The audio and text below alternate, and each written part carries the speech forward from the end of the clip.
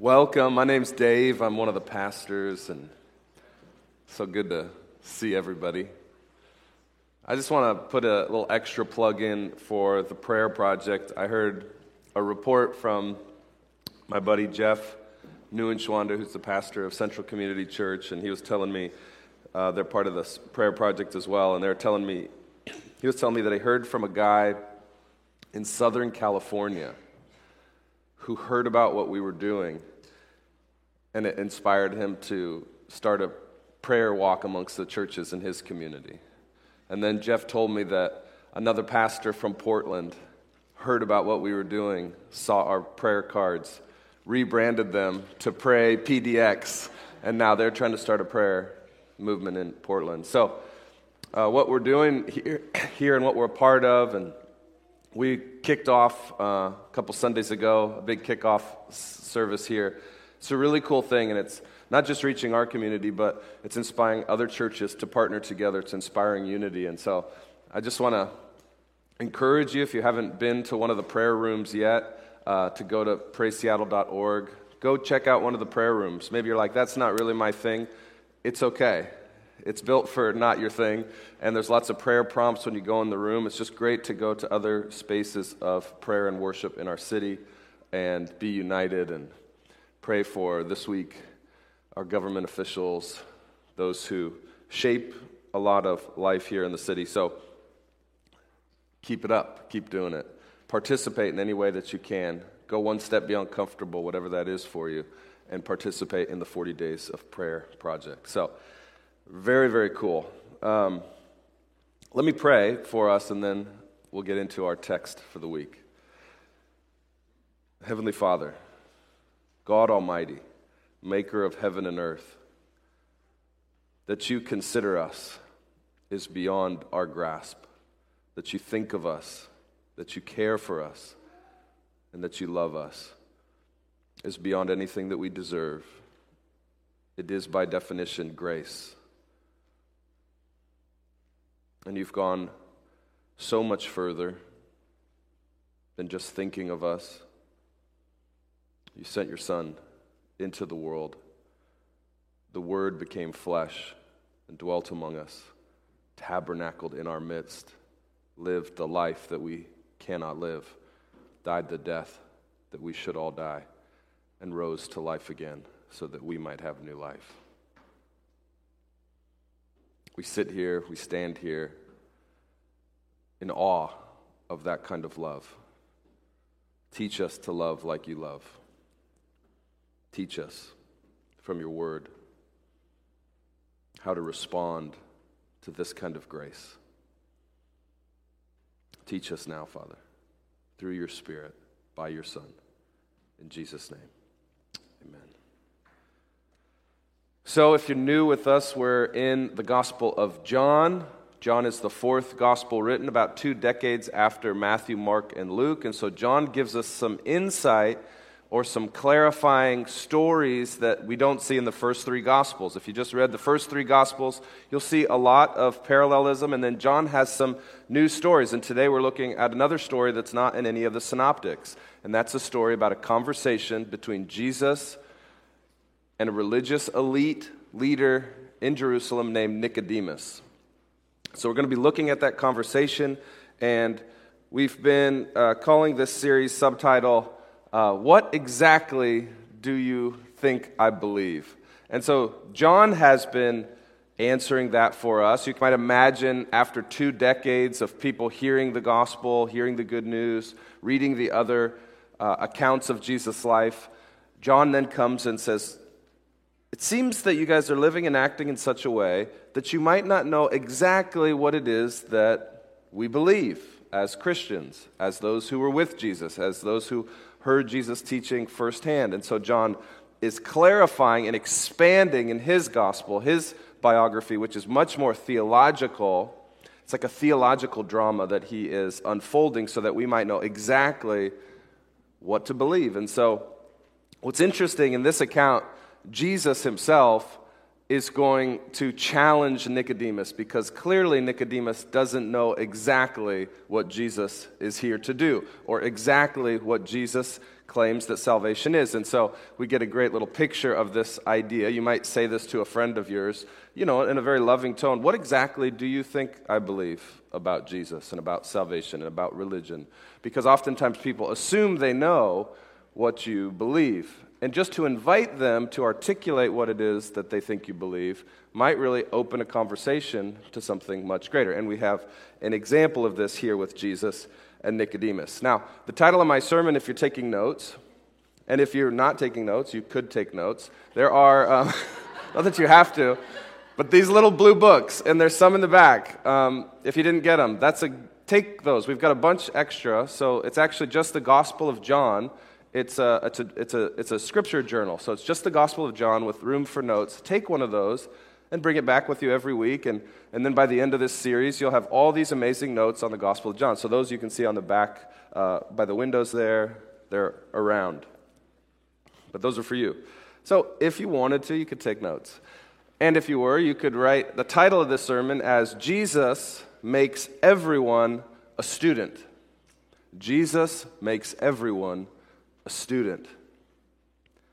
Now, before I read the passage, I wanted to see if anybody caught my mistake in the weekly email. Did anybody catch my mistake in the weekly email? I know you all read it several times before deleting it. You would never just check the box and erase. I know you wouldn't do it. Did anybody catch it? Okay. So in the email I said this. I said, this week's passage recounts one of the most famous conversations that has ever taken place under the sun. Under the sun. So let's read the passage and then we'll ask the question again. Did you catch my mistake? Here we go. We're in John chapter 3. And if you don't have a Bible, there's these black pew Bibles in front of you, and we're going to be on page 943, or you could look in your prayer journal. It'll be on like page 3 or 4. And this is what the Word of God says. There was a man from the Pharisees named Nicodemus, a ruler of the Jews. This man came to Jesus, at night and said, Rabbi, we know that you are a teacher who has come from God. For no one could perform these signs you do unless God were with him. Jesus replied, Truly I tell you, unless someone is born again, he cannot see the kingdom of God. How can anyone be born when he is old? Nicodemus asked him. Can he enter his mother's womb a second time and be born? Jesus answered, Truly I tell you, unless someone is born of water and the Spirit, he cannot enter the kingdom of God.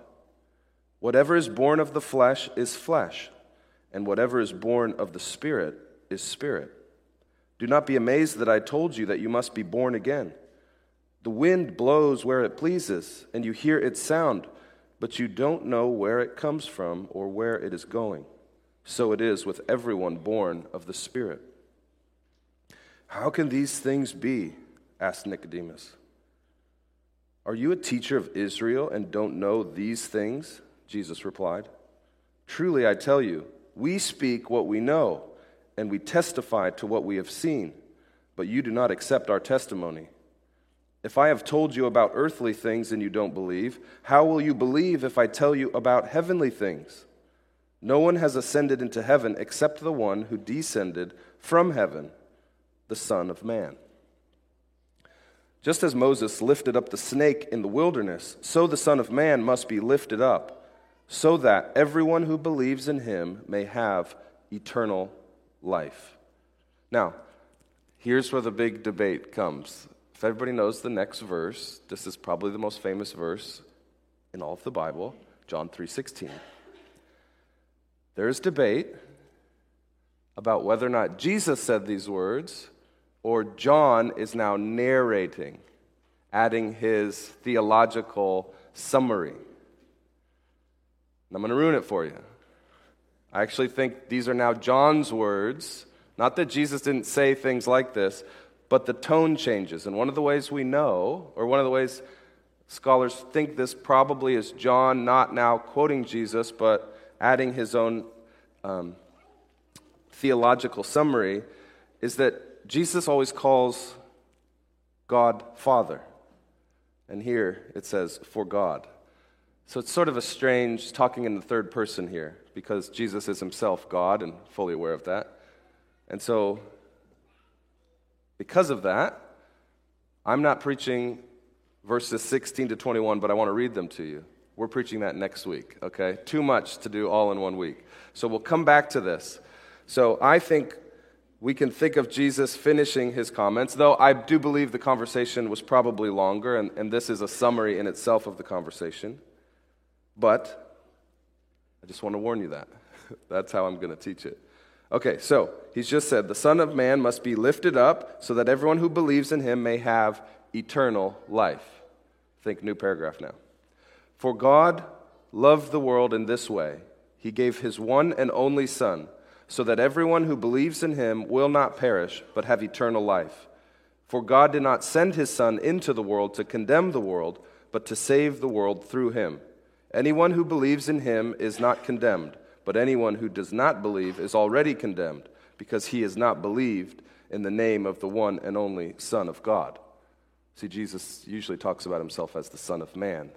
And here, I think it's John talking about himself as Jesus as the Son of God. Jesus is both Son of Man and Son of God. This is the judgment.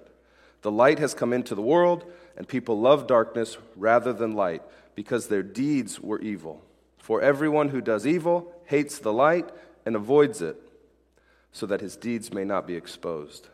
But anyone who lives by the truth comes to the light, so that his work may be shown to be accomplished by God. So we'll come back to 16 to 21 next week and unpack this most famous scripture, for God so loved the world that he gave his only Son.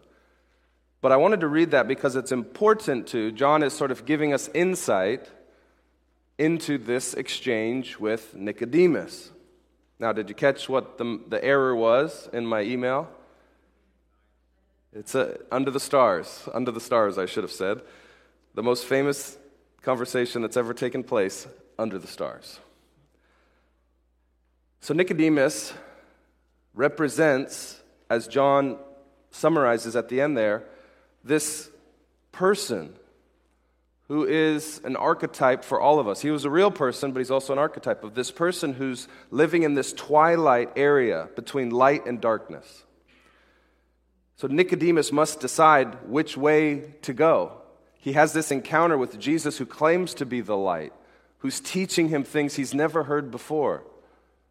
And yet, he has a choice. He can go into the day or into the night. And so there's this, we see this again. We saw it in the prologue, this light and darkness, which is going to be a theme that comes out in John's gospel. There's day and there's night. Do you want to walk in the day? Do you want to walk in the light? Do you want to stay in the night, in the darkness? And Jesus presents us with that option. We see Nicodemus here. He's drawn to this light. He sees that there's something about this Jesus. And he wants to know more, so he's drawn to it. Yet, he's not able to let go of the darkness. Not fully. So to understand why that is, we got to know who Nicodemus is. So who is Nicodemus? Jesus uses three titles, or Jesus use three titles to address Nicodemus. The first is a man of the Pharisees, right there in verse 1. There was a man of the Pharisees named Nicodemus. Who were the Pharisees? Well, the Pharisees were a group of Jews who began to take the law and Moses very, very seriously, and they kind of formed a brotherhood of sorts. And then this brotherhood became formalized, and this became sort of a teaching school within Judaism.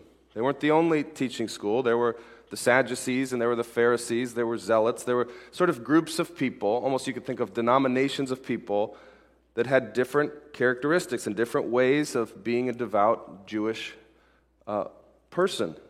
And the Pharisees were known for taking the Mosaic Law and the Torah very seriously. So they were very law-abiding. They created applications for the Torah and how to live it in their current day. So they'd say, if this is the law, what does that mean in our day today? And they would create teachings about that. Those oral traditions then became formalized in what's called the Mishnah. And so these were serious religious people. They took the Word of God very, very seriously. And so that's who Nicodemus is. He's one of the group of leaders of the Pharisees. Now, what's the second title? It says here that he was a ruler of the Jews. Now, that's a unique title to just being a part of the Pharisees' party.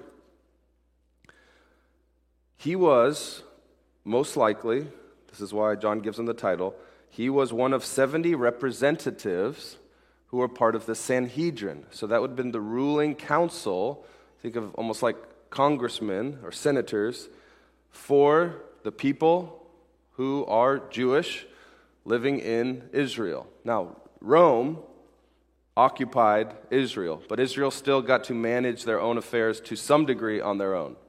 And so this would have been this ruling council called the Sanhedrin. So not only was Nicodemus a serious religious man, he took the Word of God seriously, he took the law seriously, he wanted to live the law out in his life, but he was also a political figure. He also had political power. People looked to him. People revered him. He was a ruler of the Jews. Now later, down in verse 10, you'll see Jesus refer to Nicodemus as, "You are a teacher of Israel." So this is the third title we have. He's also a teacher of Israel. He's known by his peers, by the people, as a great teacher. So he probably was revered in that sense as well. So it's important to understand this. Nicodemus is not your ordinary Jew. Nicodemus has much to lose in his encounter with Jesus. Nicodemus, I would say, has pretty deep-rooted convictions and ideas, and he doesn't have a lot of reason to give those up because he has power, because he has a claim, because he has a real brotherhood or family to lose. So in this conversation, Jesus is going to be, it's kind of funny, right? Like Nicodemus says to him, right in that first verse, "Rabbi," very honoring, right? "Rabbi," he says, "I know that you are a teacher who comes from God, for no one could do and perform the signs that you do unless God were with him." And Nicodemus is not saying, "I believe that you're God in the flesh." He's just saying, "I believe God's with you in a special way." So he's giving him much honor. And it's funny, Jesus doesn't return the favor. He just goes straight in to blowing up and annihilating Nicodemus' mental models. What does he say? Jesus replied to this very nice introduction, "Truly I tell you, unless someone is born again, he cannot see the kingdom of God." Implication, Nicodemus, you cannot see the kingdom of God. Well, nice to meet you too, Jesus. So sometimes, I'd always been taught this passage, or you'd maybe heard this story before, maybe not, and you could read it as if Nicodemus is primarily bewildered and confused and doesn't quite know what's going on. Yes, that's true, but I also think we need to read this passage as Nicodemus being a little defensive and maybe even defiant because he's been knocked on his heels. He's come to exchange with who he thinks is a fellow rabbi ideas about the kingdom of God, which are, the kingdom of God is, how does God rule and reign in the world? Nicodemus would have thought primarily that the Messiah, God would come and send the Messiah to reinstitute Israel as a sovereign nation, so perhaps as a military leader or a political leader or a great prophet who was all of these things. But the main part was to establish the kingdom of God as the people of Israel in the land of Israel. And Jesus is coming in and totally annihilating that mental model and saying, no, you have no idea what the kingdom of God is. So I want you to read this maybe in a slightly different way than you've read it before, which is that Nicodemus, in the questions he's asking, is not so much just a curious, though I think he's curious, a curious, open person, but maybe a little open and maybe a little defensive. Because when two rabbis would come together, the thought would be that they would exchange ideas, and Jesus just goes right for the jugular. That's why I said in my email, which, as I noticed earlier, you all read, I put a video link from a great reenactment of this. In that reenactment, the posture of Nicodemus is very much one of a seeker open, perhaps. But I also think he's a prideful man. So don't cut off the pride of Nicodemus. Because if you cut off the pride of Nicodemus, then you won't be aware of your own pride. And if he's the archetype for those who come to Jesus, and you think he had no pride coming into the conversation, you'll miss what Jesus is trying to do, how he's trying to open his eyes so that he can see that the kingdom of God is near, and the kingdom of God is Jesus himself. So I think Nicodemus has pride. So when he says, if you look at verse 9, how can these things be? This is the last words we have recorded from John, from Nicodemus. How can these things be? Don't just hear that as, oh, I'm so baffled. This is amazing new teaching. Hear that as, how can these things be? This is ridiculous. And then he walks away, back into the night. So he has something to lose. He has his own pride. He is a Pharisee, which is a big deal to be invited into that brotherhood. He is a ruler in the Sanhedrin. That's a big deal. And he's a teacher who people revere. And so he walks away and says, how can these things be?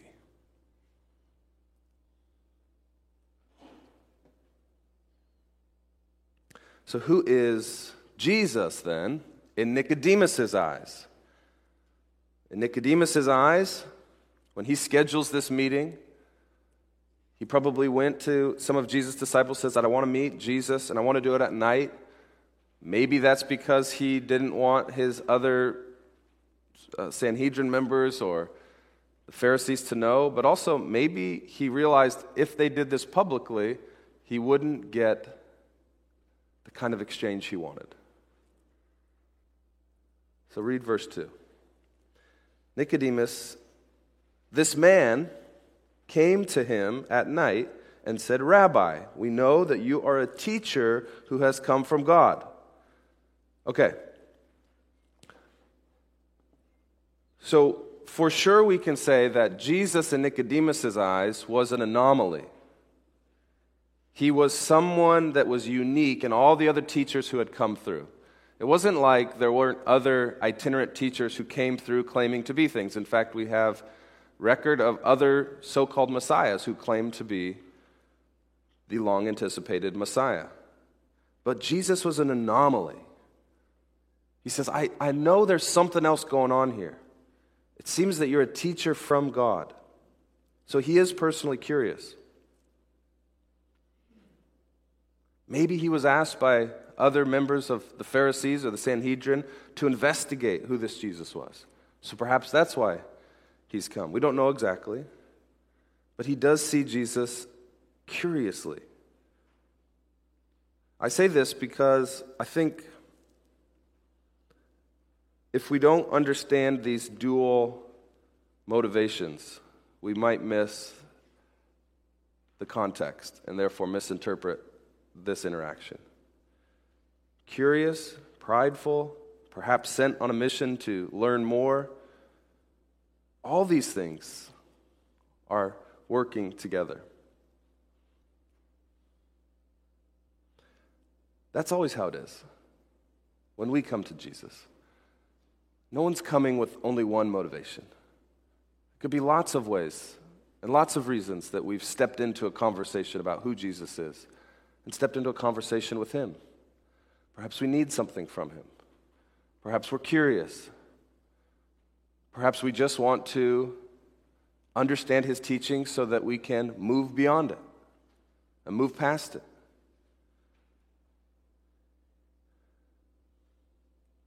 And perhaps the vagueness of Nicodemus' motivation is part of God's intent in inspiring John to write this story in this way. Surely he could have given more detail about why Nicodemus had come. He didn't have to leave it so vague. He didn't have to leave Nicodemus in the story just asking how can these things be and then never hearing from him again. But I think he does this because he wants all of us to be able to see ourselves in Nicodemus. Jesus makes everyone a student. Even the greatest teachers of Israel became students in Jesus' presence. Even the greatest political powers, like Nicodemus, and we'll see like Pilate, become students in front of Jesus. When we encounter his radical, paradoxical, unnatural teaching and truth, we really only have two options. And I see both of them in Nicodemus. The first is openness. When we stand before Jesus as teacher and we are a student, we can be open. We can say to ourselves, maybe I don't know the way the world really works. Maybe I don't fully understand how salvation will occur. Maybe I don't know everything that I thought I knew. Maybe I need to know more. There's a part of Nicodemus that's open to that. But the other option that we have is to become defensive. When we're put in the role of student, particularly when it's unnatural for us, or we've been the teacher for so long, we can become defensive. We hear his teaching, it's paradoxical, it's unnatural, it's not the way I thought things were, and we become defensive. This is too absurd to be true. This is too strange for me to accept. There is no way that God is like this. There is no way that this is how salvation works. Something must be wrong with this strange teaching. It must be wrong, because I never would have thought that up myself. That's the defensiveness we see in Nicodemus.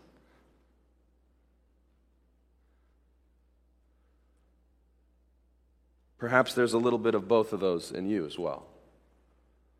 Perhaps when you stand before Jesus as student, you're a little bit open, but a little bit defensive. Join the club. Now, just to tell you what I think. The text doesn't tell us this. This is what I think about what happened eventually to Nicodemus. Not right here, but I believe when Jesus made Nicodemus a student, it stirred something in him so profoundly and deeply that he couldn't let it go. He couldn't shake it. We see Nicodemus show up 2 more times in John's gospel. So some people say, did Nicodemus become a Christian? Did he become a follower of Jesus? We don't know for sure, but I expect to see Nicodemus one day in God's kingdom. And part of the reason is we don't see any other of the Pharisees or the Sanhedrin named by personal name. And God has this funny thing about writing his children's name in books. So I think Nicodemus' name is written for us in this book 3 times because God wants us to know he's one of mine. So that's what I think happened to Nicodemus. I don't think it happened here because I think he left being a bit defensive and a bit open. And then that kept him exploring and considering until eventually he surrendered. Now, so let's just fast forward, but let's come back to the text and stay in the text, okay? So, in this conversation, what does Jesus say that Nicodemus must do to be a part of the kingdom of God? To see the kingdom of God, to inherit the kingdom of God, to be a part of the kingdom of God? What does he say? He says, you must be born again. Verse 3, truly I tell you, unless someone is born again, he cannot see the kingdom of God. Nicodemus asks, how can anyone be born when he is old? Can he enter his mother's womb a second time and be born? This is wild. This is crazy. How can this be? It's almost a joke to Nicodemus. He's not actually wondering if we go back into our mother's womb. He's saying that's how ridiculous it is to say something like this. So, what is Jesus talking about? Jesus replies, truly I tell you, unless someone is born of water and the Spirit, he cannot enter the kingdom of God. Now, do you see the parallelism? So, first thing Jesus says, truly I tell you, unless someone is born again, he cannot see the kingdom of God. Then the second time he says, truly I tell you, unless someone is born of water and the Spirit, he cannot enter the kingdom of God. So how do you see? How do you enter? Born again, water and Spirit. Synonymous. So to be born again is to be born of water and Spirit. What does it mean to be born of water and Spirit? Jesus goes on. Whatever is born flesh is flesh, and whatever is born of the Spirit is spirit. Do not be amazed that I told you these things, that you must be born again. The wind blows where it pleases, and you hear its sound, but you don't know where it comes from or where it is going. So it is with everyone born of the Spirit. Okay. So to be born again means to be born of the Spirit, and to be born of water and the Spirit. Okay, so what does that mean? Now remember, Jesus is talking to a Pharisee, and many of the Pharisees had memorized all of the Torah, word for word. They'd also memorized much of the prophets. And Jesus is actually, in a way, challenging Nicodemus. How can you not know what I'm talking about? Don't you remember what one of your greatest prophets said? Ezekiel said this. Throw it up on the screen here, Urson. Ezekiel 36, 24 to 28. What did Ezekiel say? He said this, prophesying about the future of God's kingdom coming. For I will take you from the nations and gather you from all the countries and will bring you into your own land. I will also sprinkle clean water on you, born of water, and you will be clean, to cleanse you of your sin. I will cleanse you from all your impurities and all your idols. So that's born of water. I will give you a new heart and put a new spirit within you. I will remove your heart of stone and give you a heart of flesh. I will place my spirit within you and cause you to follow my statutes and carefully observe my ordinances. You will live in the land, and I will give you your fathers. You will be my people, and I will be your God. Spirit. You must be born of water and of spirit. You must be born again. I will give you a new heart, because your heart is like stone. It's like a fortress. It's like a defense. You will not let me enter your life, and I will give you a new heart that is soft. We just did the Alpha Weekend last night. Nikki talked about this. I love the analogy he uses. He envisions this being born again as like your heart is like a sponge, like a crusty old sponge, right? It's hard as a rock. But then you submerge it, you baptize it in the Spirit, and you take it out, and it's just gushing and overflowing with water. It's soft. I love that analogy.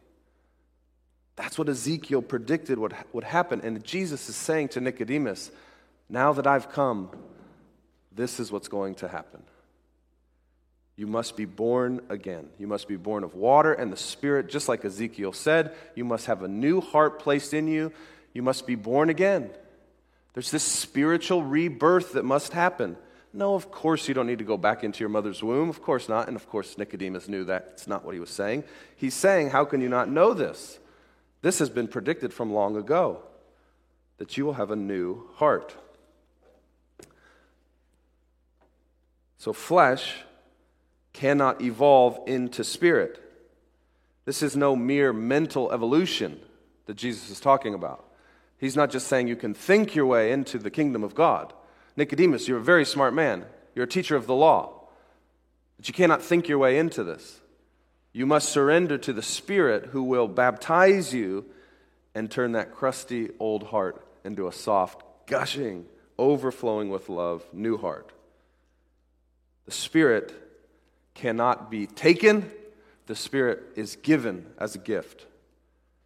And this is the baptism that Jesus talked about as well.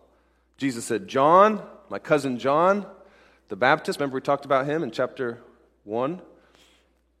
He came baptizing with water, that's the cleansing, but I came baptizing with water and the Spirit, Jesus will say.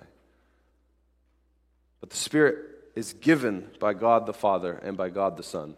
It is not something that you can accomplish on your own. Now think about this for a Pharisee. I mean, this guy followed the letter of the law with every part of his life. He might not have thought he was perfect, but he said, everybody looked at him and said, if anybody could get into the kingdom of God by following the law, it would be Nicodemus. And Jesus comes to him and says, sorry, you're out of luck. Unless I give you my Spirit, you will never enter the kingdom of God. Whoa. And how can you not know this? Have you not read your Bible? Jesus says. My Father's been telling people this is the way it will be. And yet you can't understand what I'm saying. That's why Jesus goes on to say, we've been testifying to you about earthly things that we've been doing. You don't believe us then. How are you going to believe us when we talk about heavenly things? This is a heavenly thing. This baptism of the Spirit, this new heart, this is a heavenly thing. So of course it's going to be hard for you to understand. You don't even believe our testimony when we tell you the earthly things, the things that you can see happening. These are things that you can only get from above. Okay, so look at verse 8, back in John chapter 3. Verse 8 says this. The wind blows where it pleases, and you hear its sound, but you don't know where it comes from or where it is going. So it is with everyone born of the Spirit. Now, he uses this metaphor of wind or breath. So you think about the leaves rustling. This is what he's talking about. You can't see the wind, but you see its effects. So you don't know what the Spirit is doing. You just see who the Spirit is affecting. You see people's hearts going from stone to flesh. That's what he's talking about. Again, you don't have control of this, Nicodemus. This isn't something that the Pharisees or the Sanhedrin or teachers of Israel can control. This is beyond your pay grade. Again, another shot across the bow. You think you're powerful, you're not. God is going to do what God is going to do. The wind is going to blow where it pleases. You either get on board with what the Spirit of God is doing, or you miss the boat. That's what he's saying. But he's also pointing to another Ezekiel passage. And that's coming right after the last one he quoted. So Nicodemus should have seen this coming and didn't. Ezekiel 37 says this. Let me read it to you. Ezekiel 37, verses 1 to 6. Ezekiel prophesies, "The hand of the Lord was on me, and he brought me out by his Spirit and set me down in the middle of the valley. It was full of bones." So this is a prophetic vision that Ezekiel's having. "He led me all around them, all the bones. There were a great many of them on the surface of the valley, and they were very dry. Then he said to me, Son of man, can these bones live? I replied, Lord God, only you know. He said to me," this is God. God said to me, "Prophesy concerning these bones and say to them, dry bones, hear the word of the Lord. This is what the Lord God says to these bones. I will cause breath," same word for wind, to enter you, and you will live. I will put tendons on you, make flesh grow on you, and cover you with skin. I will put breath in you so that you come to life. Then you will know that I am the Lord. Again, teacher of the law, don't you know what I'm talking about? Ezekiel prophesied this. Joel chapter 2, Joel prophesied this. I will breathe again into my people, and these dry bones, these crusty religious bones, will come to life, and they will be living again with the very breath of God inside them. Just like God breathed into the dust in Genesis chapter 2 and formed man. I will breathe again, he'll say, and bring new life, even greater than that life. New life. I will live in them by my Spirit. That was the prophecy. And Jesus is saying, that's what's happening right now, Nicodemus. And the Spirit and the wind and the breath of God, it fills who it wants to fill. Do you want to be filled with this Spirit? What does Nicodemus say? Again, I feel for Nicodemus. This is unlike anything anyone's ever said,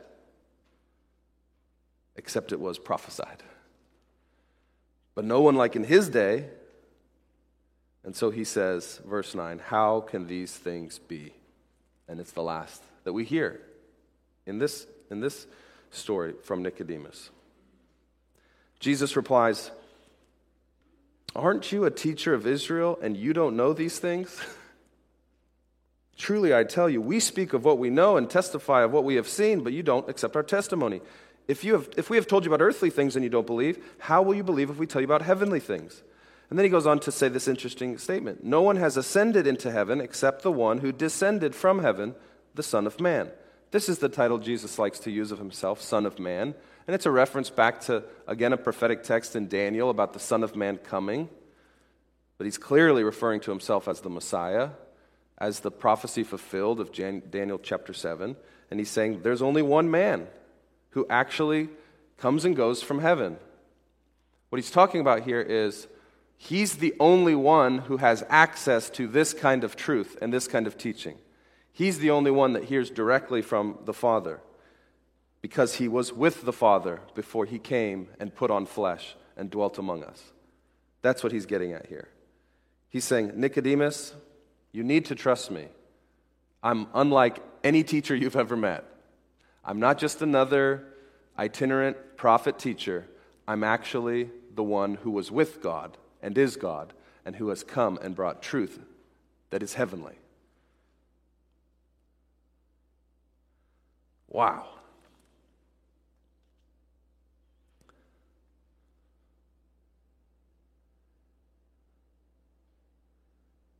There are things, Nicodemus, that you can only learn, you can't find out. Does that make sense?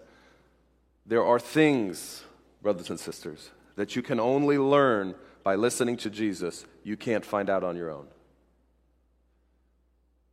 And the question is, will you trust that Jesus is the Son of Man, the only one who sat with the Father and brings truth from the Father? Or will your pride, will your stubbornness, will your inability to understand these things apart from sitting underneath Jesus as teacher keep you from accepting them and receiving the Spirit and being born again? That's what Jesus is saying to Nicodemus. He's saying, I'm here for all. And I'm here for you, Nicodemus. But you must understand that this is not something you can control. You must receive. Now, one angle I want you to see here, and I'd never thought about this, because sometimes this language about being reborn can be a little esoteric and a little immaterial, right? Like, what does this mean? And I thought about this week how it obviously is the spiritual dynamic is first and foremost, right? Jesus says you must receive a baptism of water in the Spirit. You must be born of water in the Spirit. The wind must blow and it goes where it pleases. So this is definitely a gift from God to be born again. But I do believe that we can resist, to a degree, or at least for a time, this being reborn. And there's lots of reasons, different for each of us, but common to a lot of us, of why we don't do that. And one of the things I saw this week more clearly than I had before is that part of being reborn is to be born again into a new family. Okay?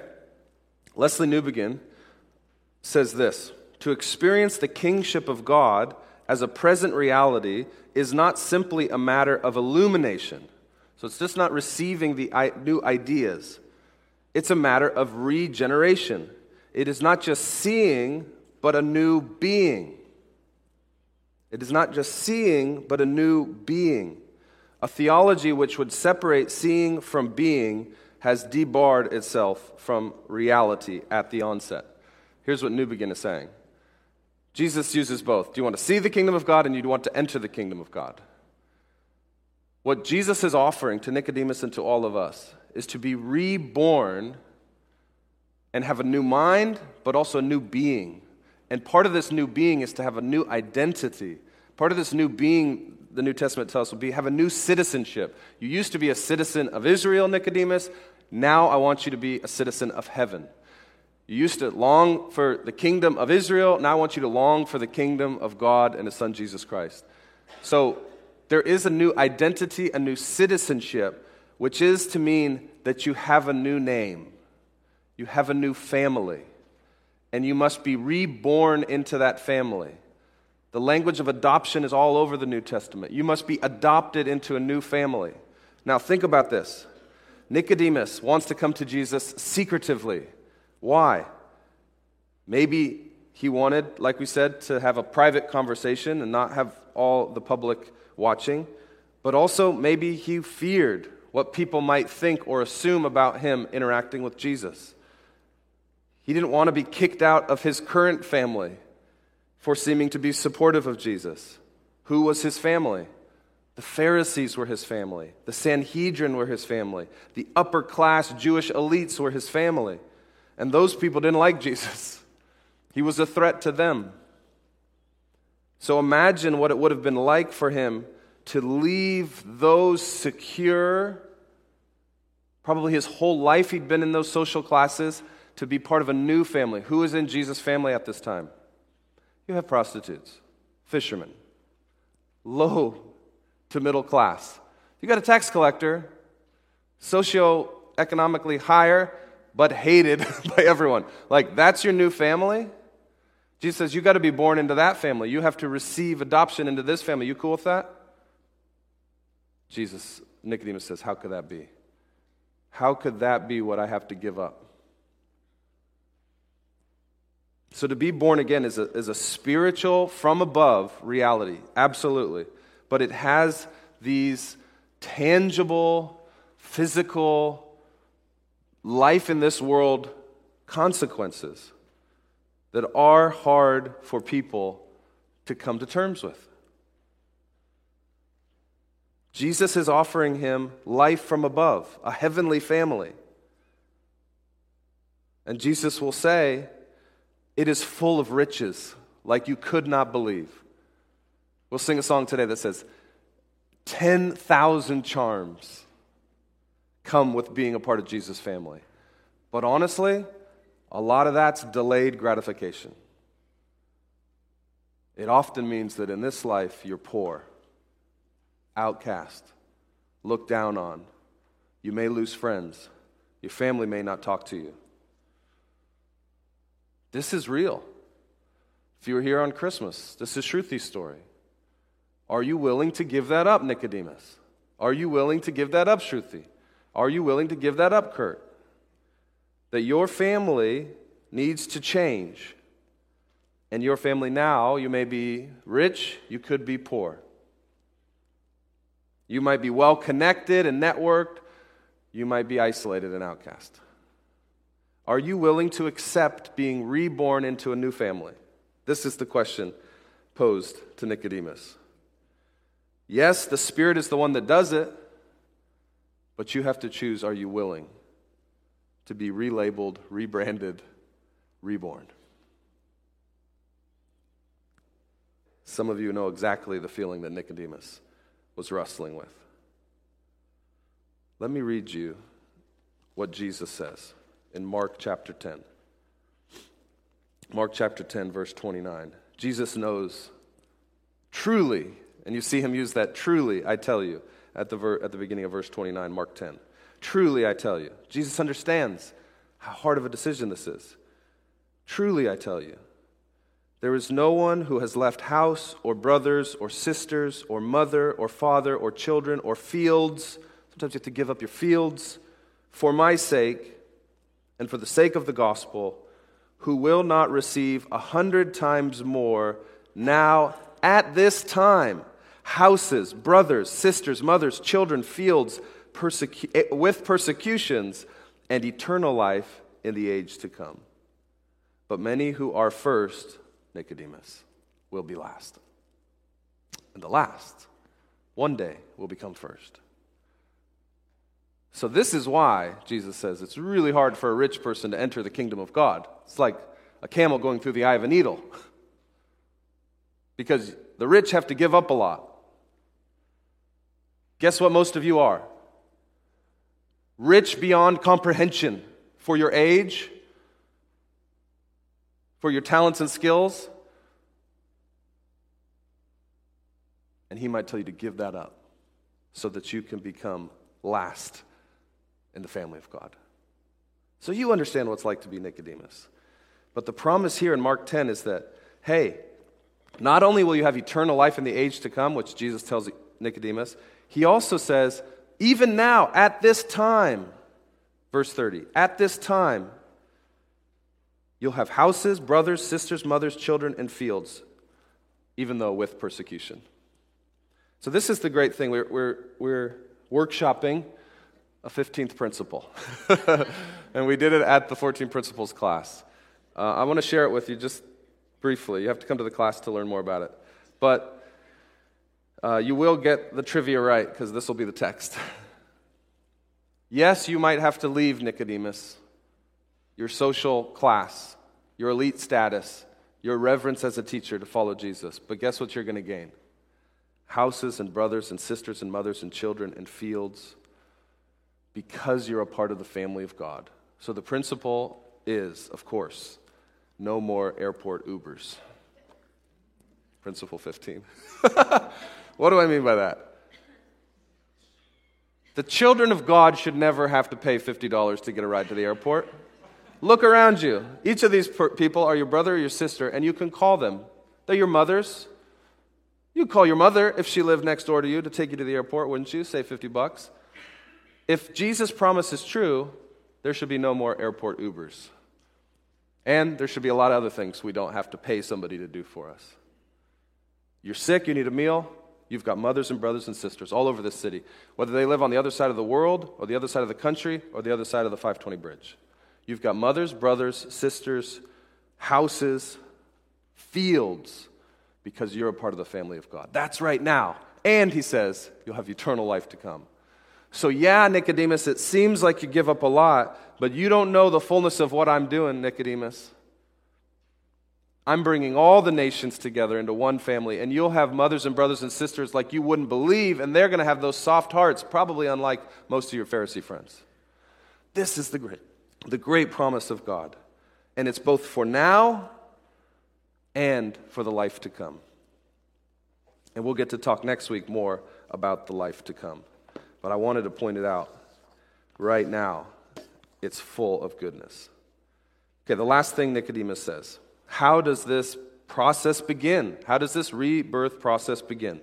Jesus says this other strange thing. What does he say? He says, verse 14, just as Moses lifted up the snake in the wilderness, so the Son of Man must be lifted up, so that everyone who believes in him may have eternal life. What is he talking about here? Remember, he's talking to a Pharisee who knows the Old Testament. He knows the Torah and the law. And what does he say? He brings up a story of Israel in Numbers chapter 21. Let me read this to you real quick. Numbers 21, verse 4 to 9. This is a story about Israel's now been freed by God through the Exodus, and now they're wandering about in the wilderness. And this is what it says. Then they set out to Mount Hor by the way of the Red Sea to bypass the land of Edom. So they're wandering about. But the people became impatient because of the journey. The desert is hot. The people spoke against God and Moses. Why have you led us up from Egypt to die in the wilderness? We'd rather be back in slavery than burning in this heat. There is no bread or water, and we detest this wretched food, manna from heaven. God is literally raining bread on them, and they're complaining it's a bit dry. But this is what we do. Then the Lord sent poisonous snakes among the people, and they bit them so that many Israelites died. The people then came to Moses and said, "We have sinned by speaking against the Lord and against you. Intercede with the Lord so that he will take away the snakes from us." And Moses interceded for the people. He went to God and he said, they're repentant. They realize that they've sinned against you, God. Please take away the snakes. So then the Lord said to Moses, "Moses, make a snake image and mount it on a pole." So he made this bronze image of a snake. He put it on a pole. Guess why the medical symbol we have is a snake? Okay, there you go. It's all around us. It's the air we breathe. When anyone who is bitten looks at this pole with the bronze snake, he will recover. He'll be healed. So Moses made a bronze snake, mounted it on a pole, and whenever someone was bitten and looked at the bronze snake, he recovered. Jesus is referring to this and saying, I am the new bronze snake. I will be lifted up. And anyone who turns their eyes to me and gazes on me and trusts that it's God that has told me to go and be lifted up will be healed. How is Jesus lifted up? Well, we'll find out later. He's lifted up in two ways. He's lifted up in an earthly sense because he's hung from a cross. The suffering servant died in our place for our sin. One man died so that all might be saved. The perfect sacrifice. He's also lifted up in a heavenly sense. His victorious resurrection exalts him as the Redeemer and the Savior, the one who finished the work of salvation. So he is lifted up in both senses, on the cross and through the resurrection. He's lifted up and now exalted, the name above every name. And when we run to him, when we come to him, we can be saved if we turn our eyes and look to Jesus and trust in Jesus, our crucified Lord and Savior, the one who has beat sin and beaten death. We too are healed from the effects of this sickness, which is our pride, which is Nicodemus's pride, by Jesus as the medicine, his humility, his sacrifice. And the reward, eternal life. We'll talk about this next week. Not just in quantity, not just everlasting life, but in quality, heavenly life. A life with a soft heart. A life with God's Spirit living in you. A life of joy, not just happiness. This is the life that Jesus offers if we turn and look to him, high and lifted up on the cross. If we come as sinners, repentant, knowing we've rebelled in our pride against God, and we come humbly and say, "Save us. You are the healer. We are sick, not just physically, but spiritually. We need restoration. Help us, Lord Jesus." This is the offer that Jesus makes to Nicodemus. And Jesus wants to have a one-on-one conversation with each and every human being he's created. He wants to have a one-on-one conversation with you. Will you let Jesus be your teacher? Will you let him be the exalted one, the healer that you turn and trust? Or will you become defensive? This just seems so strange. I would never do this if I were God. I would do it some other way. what will you choose? Let's pray.